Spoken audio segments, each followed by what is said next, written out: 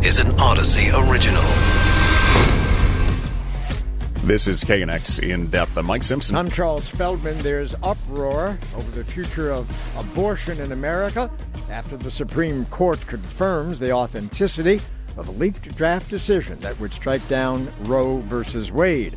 Chief Justice John Roberts saying no final decision has been taken, but the arguments are now fully joined. Will the nation now see a big split with more than 20 states banning abortion while the others keep it legal? What's the political impacts with the midterms fast approaching? Will it help Democrats, Republicans? How about the activists on both sides? We'll talk with women who led the anti-abortion and pro-abortion groups here in California.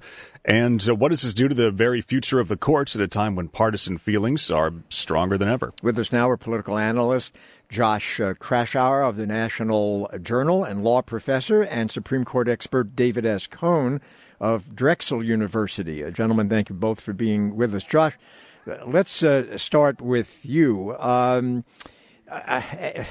seem to recall that during confirmation hearings, didn't at least two of the current justices on the court say that they thought that Roe v. Wade was precedent and were not likely to overturn it. If they decide to do so, if this in fact stands as their final ruling, what does that suggest? Yeah, there were three, I believe, including Justice Sam Alito, who said that that precedent stare decisis carries a lot of weight, and he authored this draft opinion. So, yeah, there is a lot of there's been a lot of political evolution. There's been a lot of political changes since 2007 when Alito was confirmed.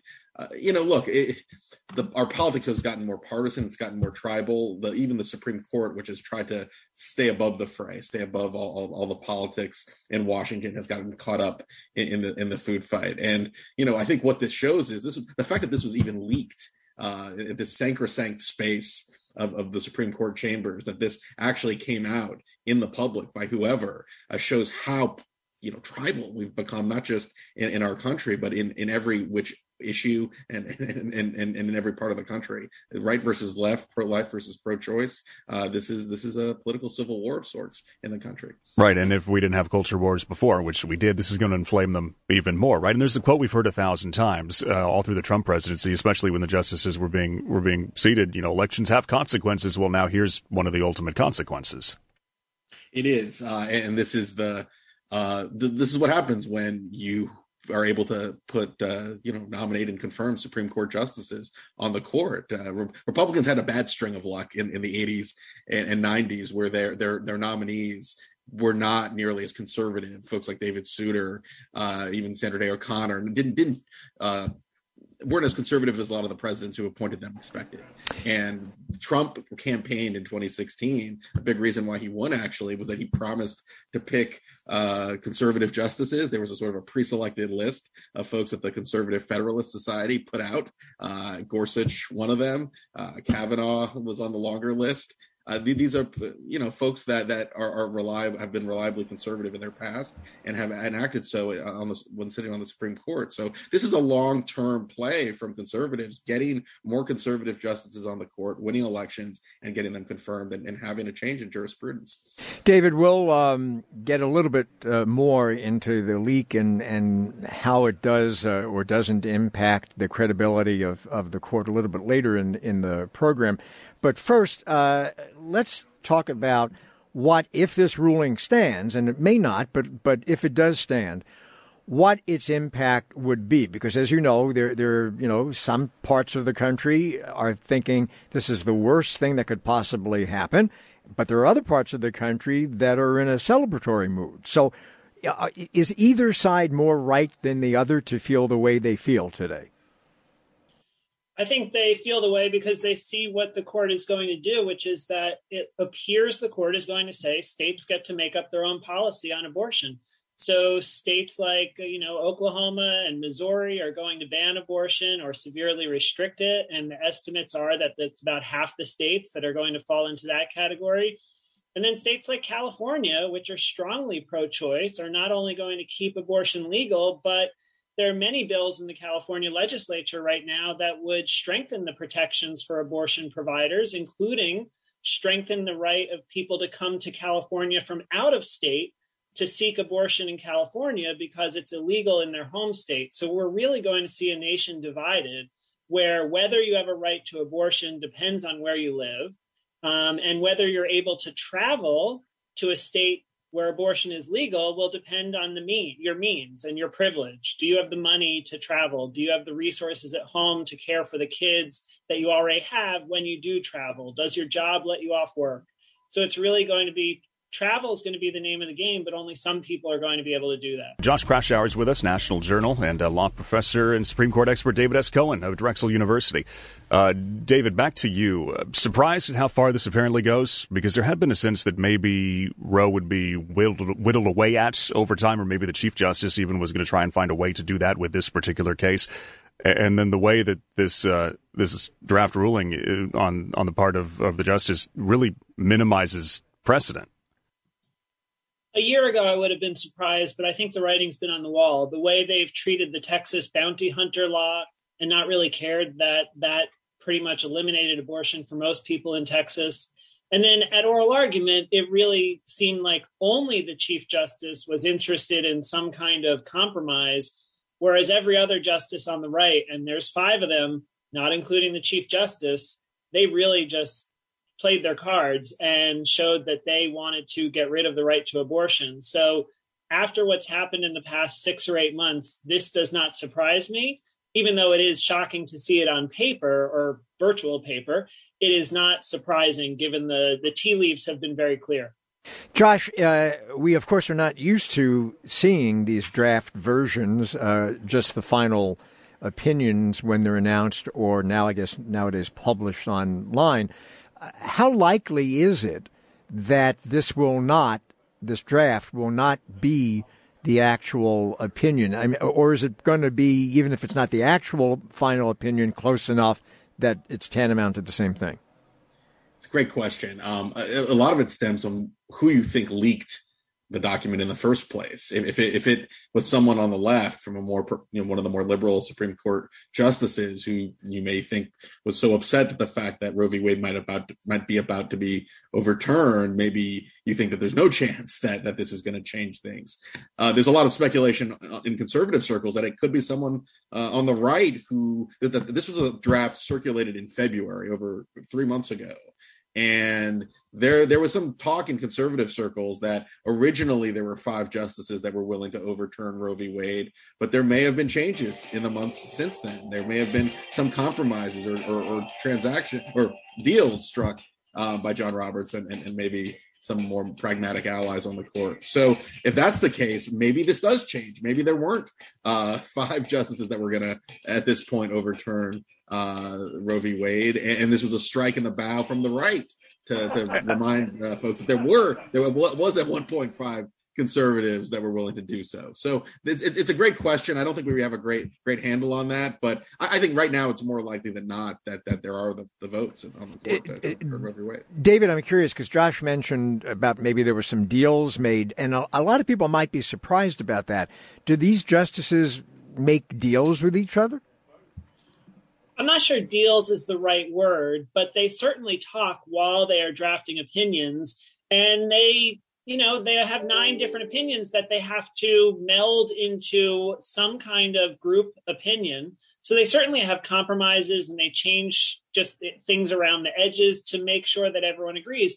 Back in 1992, when one of the major Supreme Court abortion cases was happening, Planned Parenthood v. Casey, internal documents that have been released much later, not a leak like this one, internal documents show that the court was poised to overturn Roe in 1992, and it was only because 3 justices were working behind the scenes did they not overturn Roe v. Wade. And that happened all at the end of May, beginning of June. So I'm not saying that's going to repeat itself this year, but it has happened before that the court took a very extreme position on abortion in the early goings in its deliberations, only to come to a less extreme compromise later on. So, yeah, they do work together to piece together a group opinion. Is that why we want these deliberations to be secret? Because people are wondering aloud, and I'm sure you've seen it, well, why don't they show their homework more often? Why don't we see this, as a regular kind of thing? Yeah, I mean, I think that we don't see the draft opinions because, just like anyone writing anything, your drafts are just the beginning of your thought process. And especially when you're working with someone else, that other person can give input that will change things. For all we know, the draft that we saw last night was Justice Alito with no input from anyone else. And even if he does wind up having a majority opinion with 4 other people, those 4 people are going to offer him feedback and edits. They might want paragraphs taken out, paragraphs put in. It's just the process of a collaborative effort. And so I think that's why we don't see it. Josh, the president this morning indicated that if this, in fact, is the final opinion, that it could have repercussions beyond the issue of abortion. Do you agree? And briefly, how would that come about? So it's interesting that Alito, in the draft opinion, specifically addressed that point, specifically said that not to draw any larger conclusions about, overturning protections for gay marriage, for instance, or for other similar rights that have been protected by the Supreme Court. So that's what he says. Now, a lot of times what a justice writes that doesn't end up becoming law, becoming precedent. If this ends up becoming the decision, there may be future Supreme Court rulings that use logic, use judicial reasoning from this case. So that's what Alito's saying. I think it's a political cover of some direction there, but I also think that this court is dealing with a lot of major cases in addition with this abortion case. You've got affirmative action at Harvard coming down the pike. You've got a lot of other big cases. I don't know if they want to bite off more than they can chew. I would be skeptical that there would be any other in the short term, any real attempts to roll back past precedent, including the Bostock decision from a few years ago. David, to you now, because Josh left off saying he thinks it's unlikely. Other rulings, not explicitly in the Constitution, would be targeted soon. But does this leave the door open for that? Because it's a lot of the discussion, things that aren't written down, tied to the 14th Amendment that we have that maybe we won't someday. Yeah, I think what Josh was saying right before the break really ties in with how you started this. Just because Justice Alito says in this opinion, well, right now, same-sex marriage is safe, contraception is safe. Just think back to the confirmation hearings where they said Roe v. Wade was settled law. They have ways to get around what they've said in the past with finding little holes and ways to get around that. So nothing he said in the draft opinion, again, it's a draft, but nothing that was in the draft opinion should give anyone any comfort that they're not coming for other rights and that they're going to come for them fast. I think that, yes, as Josh said, they have some big ticket issues on the docket right now. But I think what they're showing with taking these big ticket issues and with how maximalist this draft opinion was, is that they see an opportunity right now where they have 5 staunch conservatives on the Supreme Court to rewrite American law and American constitutional law, and they're not going to wait. Josh, it wasn't that long ago when the Chief Justice said, and I'm paraphrasing, but something along the lines of, because he was chastising some folks, and he said, there aren't Republican justices, right? There aren't Democratic justices. Doesn't this sort of opinion... doesn't that really make that a lie, to be not at all diplomatic about it?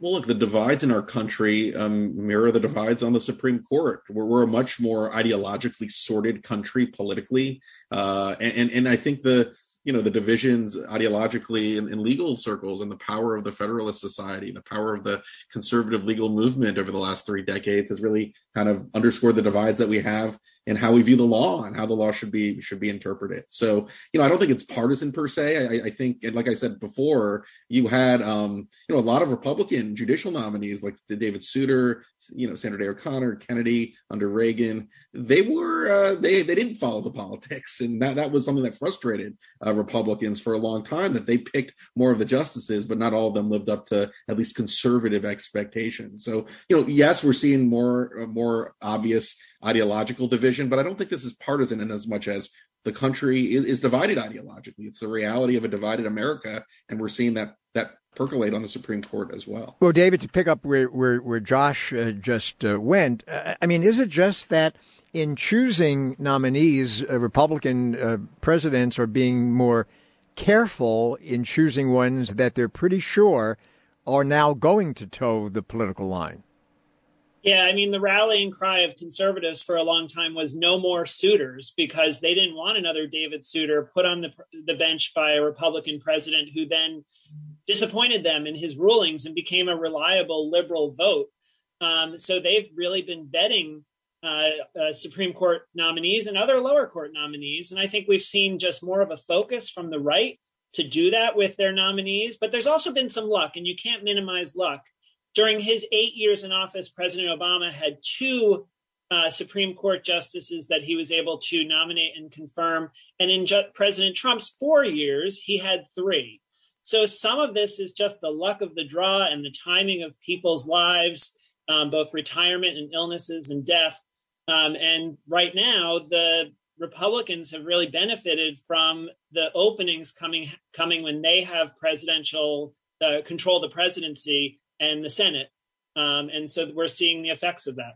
Josh, we have about a minute left, so we'll end with you with this one. But there are some Democrats out there saying, blow up the filibuster. This is the time. Put this into law. But then on the other side, you can think, well, the Republicans are still kind of on the track to take control, and then they can do whatever they want in a couple of years.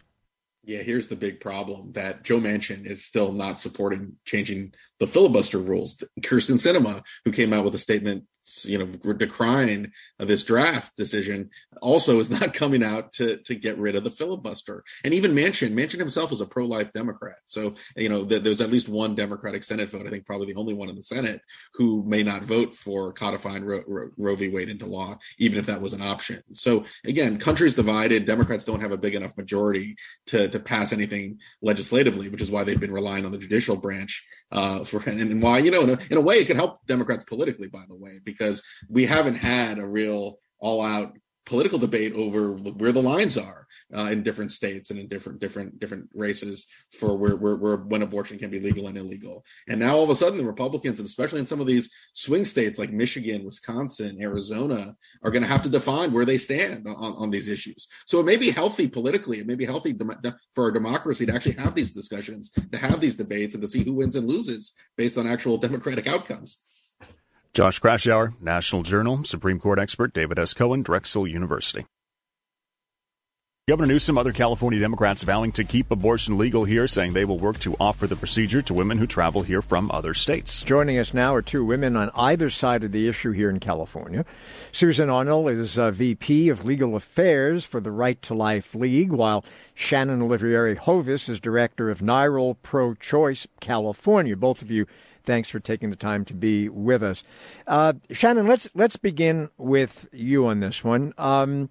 So provided that this draft opinion, this leaked draft opinion, becomes the opinion of the U.S. Supreme Court when it's eventually announced and or published, this will bring about what in this country, in your view? Yeah, thanks so much for having me. So our right to determine if, when, and how to raise a family is in unprecedented jeopardy. The shocking leak of a draft majority opinion in the Jackson Women's Health case is the most alarming and ominous sign yet of what's to come for the future of abortion rights and access in the United States. And I do want to be clear that abortion is still legal and this is a draft opinion, but the Supreme Court is clearly poised to overturn Roe v. Wade, ending the nearly 50-year constitutional right to abortion and allowing states to ban abortion, which we expect roughly, or maybe exactly, 28 states to do following the ruling. So the consequences will be swift. We are talking about real consequences for real people in more than half of the United States who will be unable to access this critical care that they need within their own state. What happens here in California? We mentioned the governor, the Democrats, trying to put this in the Constitution and then offer help to women in those other states? Yeah, I think it's important to be crystal clear that the right to abortion is enshrined in our statutory laws in California, and it has also been found within our California Constitution that we have a right to privacy and a right to access abortion care. So the right to abortion in California is secure. And we are working to ensure that we are adding protections and expanding access in this state to accommodate what is bound to be a significant influx of out-of-state patients who do need to access care within our borders. California's role in the fight for reproductive freedom truly has never been more important than in this moment. We are a reproductive freedom state. This is a designation that the governor has given us, that the legislature has also affirmed, and we must continue to live into that designation, to earn that designation. So NARAL Portrays California is a founding member of the California Future of Abortion Council, and we are preparing California for precisely this moment. This year we're backing a 13-bill legislative package to ensure that California is a reproductive freedom state for all people. Okay, Susan, over to you. It doesn't take a lot to guess that your view is going to be, I would think, very different from what we've just heard. Again, if this becomes the official opinion of the Supreme Court, in your view, what does this mean for the country, for women in this country? Thanks very much for having me. My name is Susan Arnall. I am the VP of Legal Affairs at the Right to Life League. That is America's first pro-life organization. We were founded in 1967, long before Roe versus Wade was ever decided. What this draft opinion means is that the court has finally corrected the egregious error and the activist ruling of Roe versus Wade, which created a right to abortion out of thin air. That's what the penumbra is. They literally decided, well, there's a right to abortion, a kind of privacy thing in the penumbra. That's what Roe versus Wade did. That was the very first time that was created. Up until that decision, there was no right in the Constitution. And in fact, if you look through the Constitution, there is no right to abortion. So what the Dobbs ruling will do is correct the error of the Roe versus Wade court and its progeny, Casey. So what will happen going forward? We will return to a more correct constitutional structure, which is what the founding of our nation is based on, which reserves the rights to any issue that is not already claimed in the Constitution, like the right to abortion.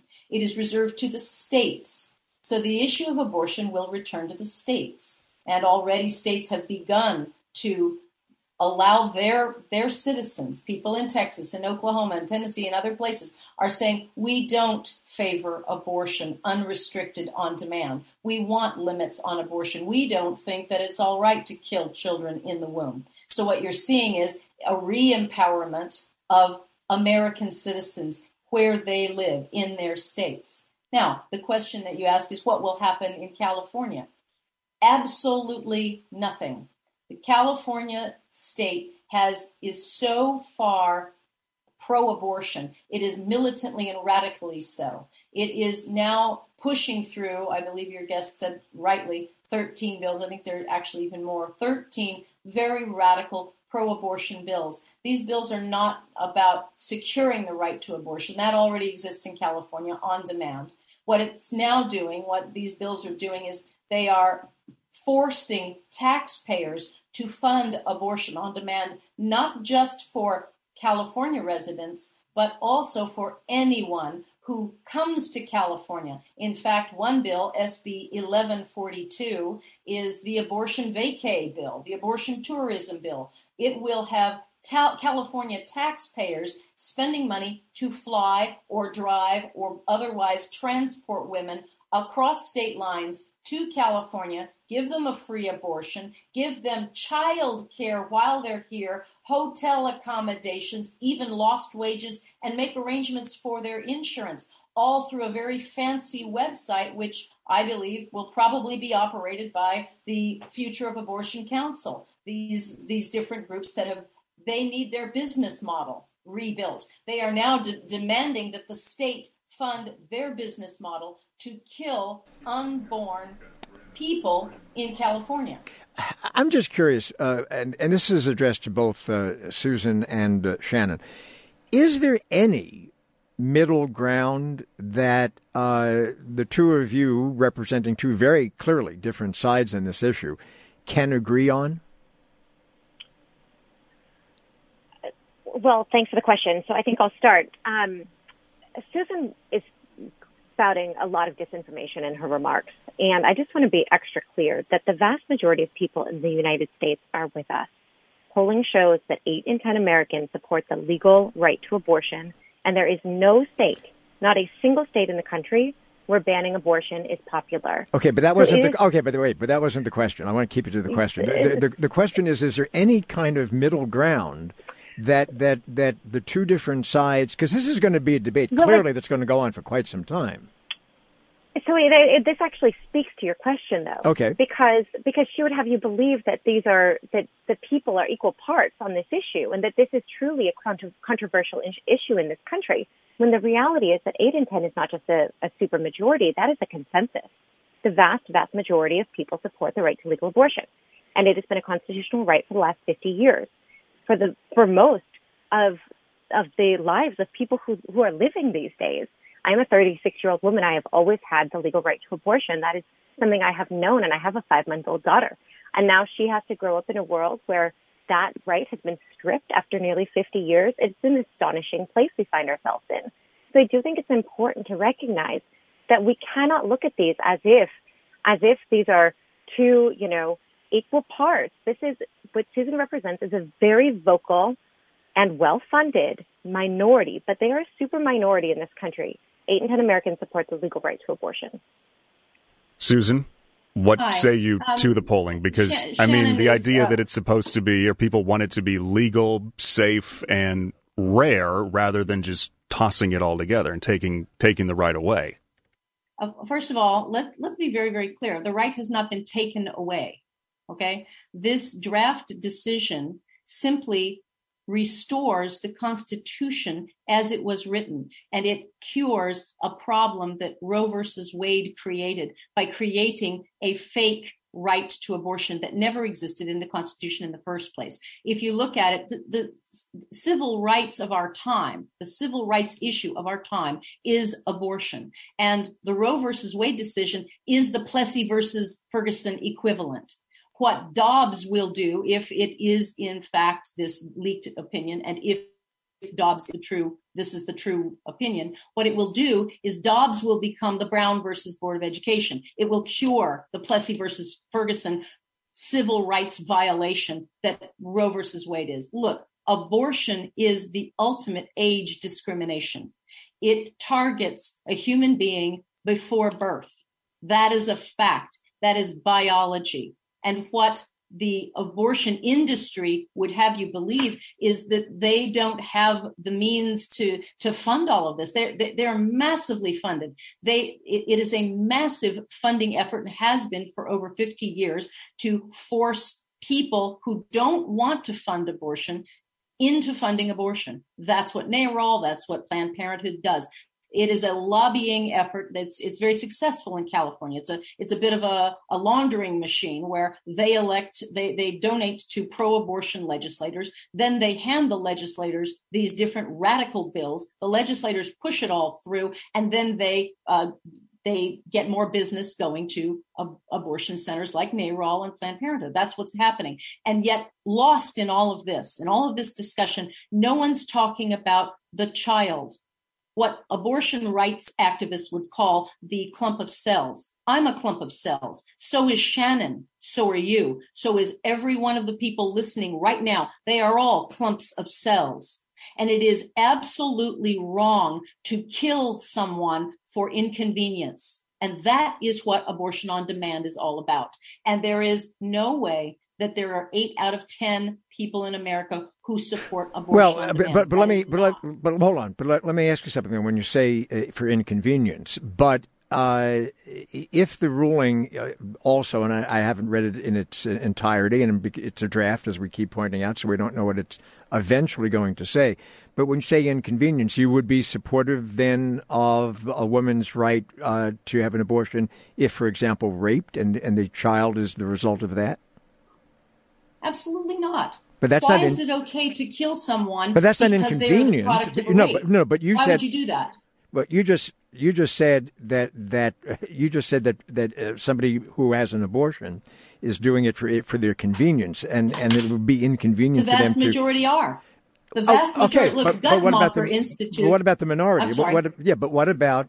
My question still stands.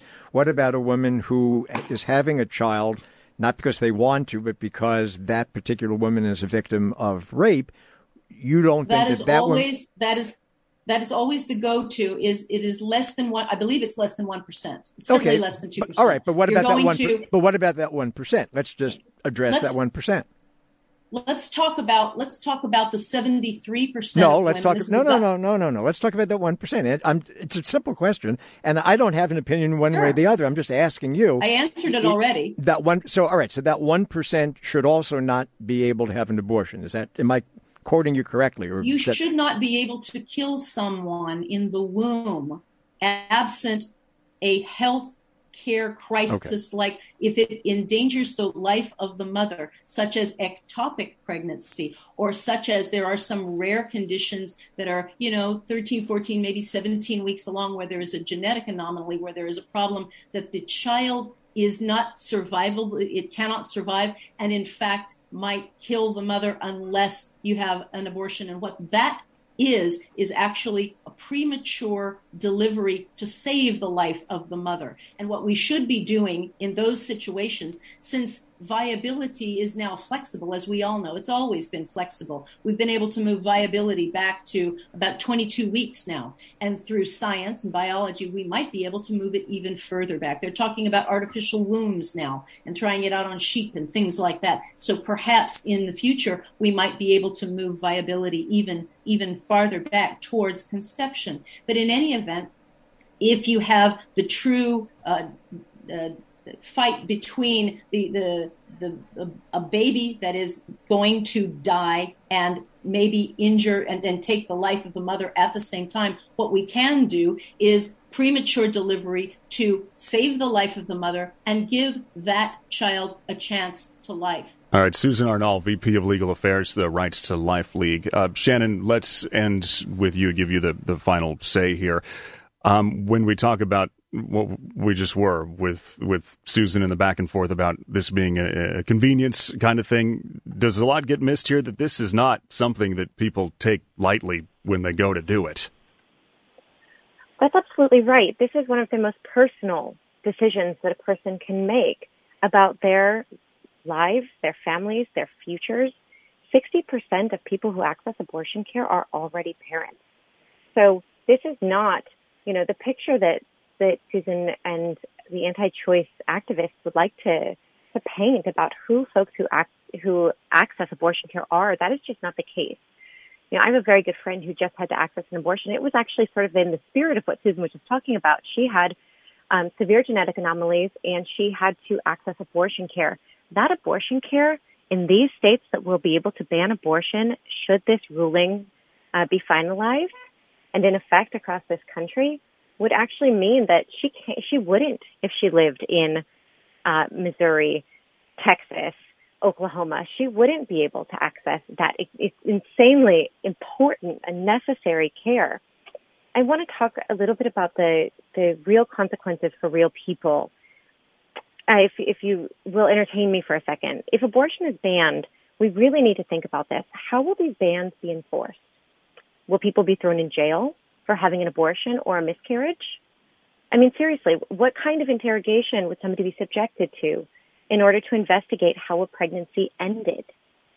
And I wish that this were hypothetical, but the truth is that it is already happening. People across the country are already being arrested or charged for pregnancy outcomes. That includes for experiencing a pregnancy loss, having a miscarriage or a stillbirth, or for self-managing their abortion. They go online, they find medication abortion, which you can safely administer for yourself in the privacy of your own home. And so with Roe on the line at the Supreme Court, the threat of criminalization is as dire as ever. And those are real consequences for real people. We're going to have to leave it there because we are going to run out of time, but we thank you both for joining this discussion. So with us now, political analyst Mark Sandalow of the U.S. Center in Washington, D.C., and Sam Ehrman, professor and constitutional law expert at USC. Sam, let's begin with you. This decision, or at least this draft decision, and the way it came out, there are all kinds of people, if you go on social media, talking about how this is going to do irreparable damage to the authority of the court. I don't know, is that your view? I mean, there have been leaks before throughout the history of the Supreme Court, maybe not on such a major case and maybe not on a draft opinion so far in advance of the release of the actual one. But do you think it's going to really have much of an impact on a country that's already pretty much divided? Thanks for having me. And the last thing you said is where I'll start. I don't think it's going to have a huge impact because the court its reputation has already declined to a great degree.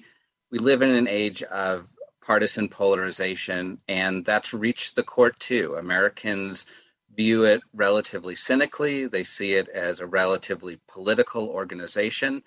And I don't think this breach in the court's normal way of doing things or this pulling back of the curtain is going to do a ton of damage because the damage has already been done. Well, Mark, to you, we were discussing this a little bit in our last couple of segments. Is this actually what Americans overall want? I mean, the polling does not show it. The majority of people think it should be available with restrictions, right? Right. This is like guns. This is one of those issues where the opposition to gun control, the opposition to legal abortions is a clear minority. And this is an unpopular view. Yet it's been used politically in precisely the opposite way. Those people who want abortions to be illegal tend to vote on that as a deciding factor far more than other people. So that while other people say, yeah, the economy is important and foreign policy is important, and of course I'm in favor of a woman's right to choose, there are a lot of folks who say the only reason they will vote for a candidate is because they are against legal abortions. So that's tended to be the way that things have gone, at least, in my lifetime. This changes things. I mean, this is, and who knows what the motive was for the leak, but that might have been part of it. This is going to, for an awful lot of women, say, this is likely to be taken away from you. And unless you do something about it, unless you vote for, more Democratic senators or something, this is the way that it's going to be. And I do think that as a result, the left is doing all it can to fire up its base, not to convince the court. I mean, Biden called on the court to not do this. That's not going to work. But you can certainly call on voters to elect Democrats who will confirm different folks, or elect Democrats who will simply enact legislation to make abortion legal. So, Sam, is the Supreme Court then everything from gun rights to abortion rights? Is it then a vehicle to sort of codify what minorities of the country, the minority population, thinks? And is that such a bad thing? Well, the traditional view of the court is that it's a check on democracy, that it protects our rights from hostile majorities. But if you actually look at how the court's ruled over the years, it doesn't tend to stray very far away from public opinion most of the time. So having the court issue a ruling that's out of line with where most Americans stand does, not the leak, but the decision itself would threaten to undermine its legitimacy and would be out of character with what the court has typically done, although this is a quite conservative court. And so this may be the beginning of a period where the court is historically unusual in that it's getting out of step with public opinion. Yeah, how do you view the actual merits of the ruling and throw in the precedent kind of out the window here? Because it's supposed to be that you don't change the law unless it was like a major move in the wrong direction, right? Which is what Alito, I guess, is trying to argue here.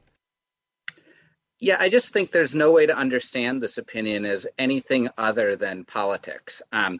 It's right. We have had elections where an issue is made of putting justices on the court who would do exactly this.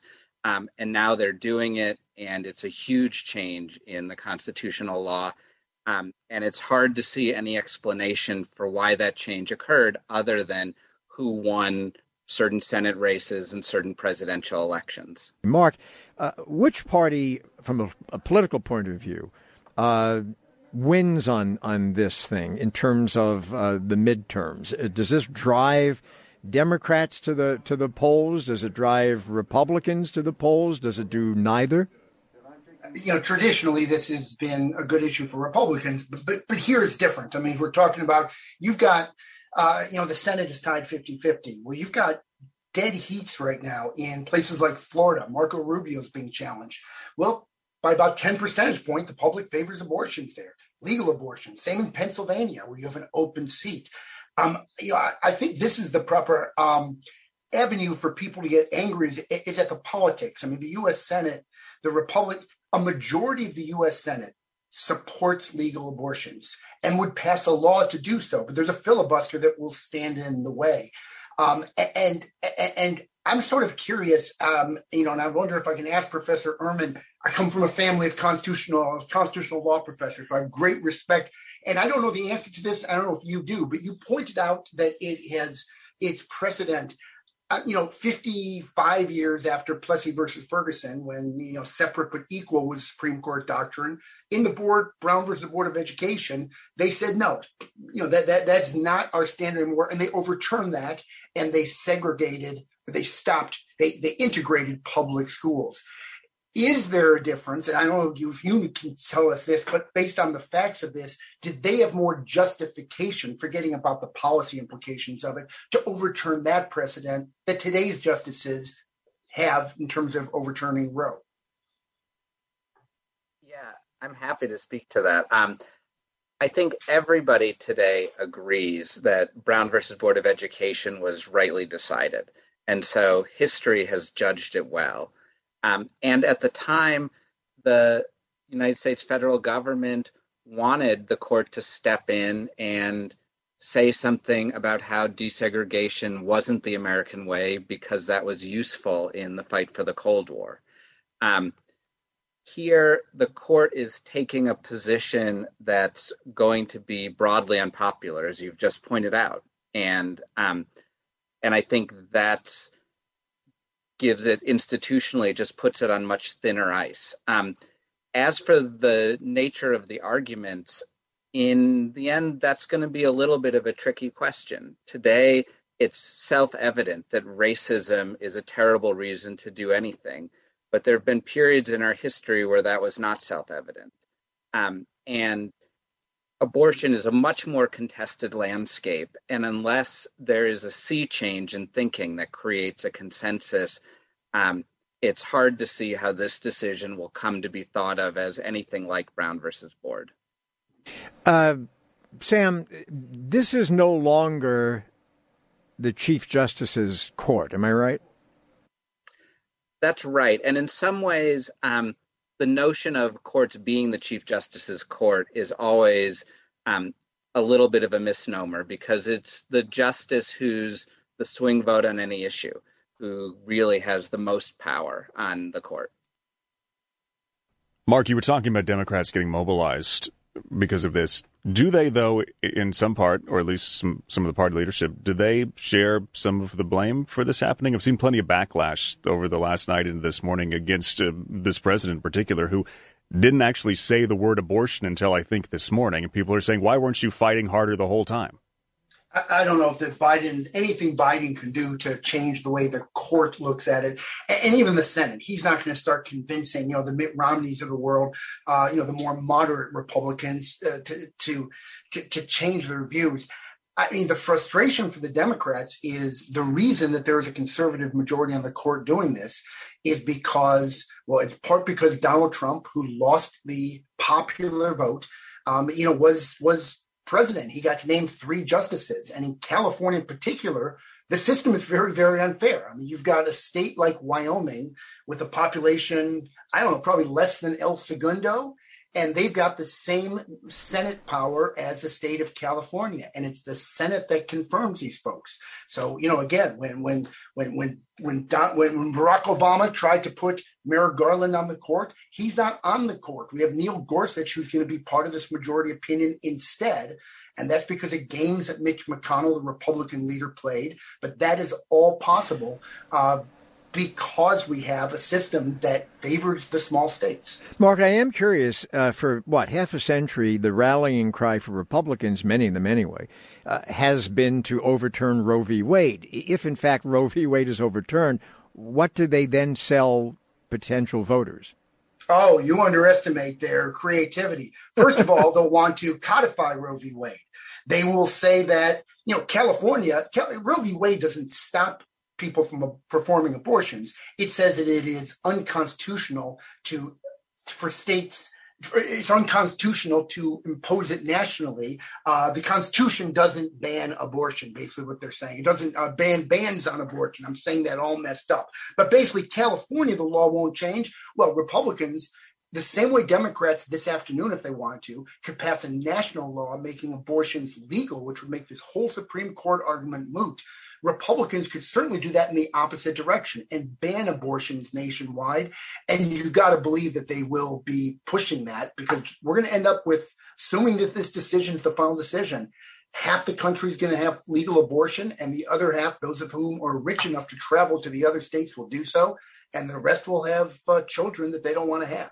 So, Sam, this is not the end but the start, right, of fights between states over who's a sanctuary and if you can go between them to get this done. I mean, what if somebody comes here and then their state goes after them when they get home? That's exactly right. So there's all sorts of legal questions that are now going to be opened up. Can states punish you for leaving the state to get an abortion and then returning, or does that violate your constitutional right to travel? The court has said the Constitution doesn't require that abortions be legal, but are the justices willing to go further and start recognizing rights of the unborn and requiring restrictions or illegality? And as Mark pointed out, will Congress step in on one side or the other, or in a ricocheting way back and forth? The landscape is we're in for a period of a lot of change and turmoil. Sam Ehrman, professor and constitutional law experts at USC. Mark Sandalo, UC Center in Washington, D.C.